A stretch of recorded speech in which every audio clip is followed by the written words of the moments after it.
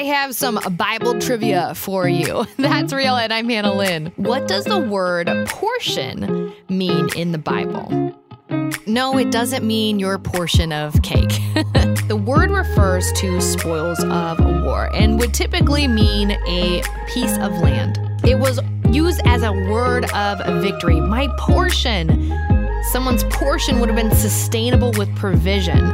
We don't often think about this because I don't know the last time I grew anything edible in my apartment. It would have been a home where they would have built their homes or put their tent up. It would have been a refuge. That's where David would have felt safe, an inheritance, something that they would pass on to their children's children. So the psalmist is really saying, God is my portion, or God, you are my everything. Not just a piece of cake. That's Real. I'm your host, Hannah Lynn. You can find more on that'srealradio.org.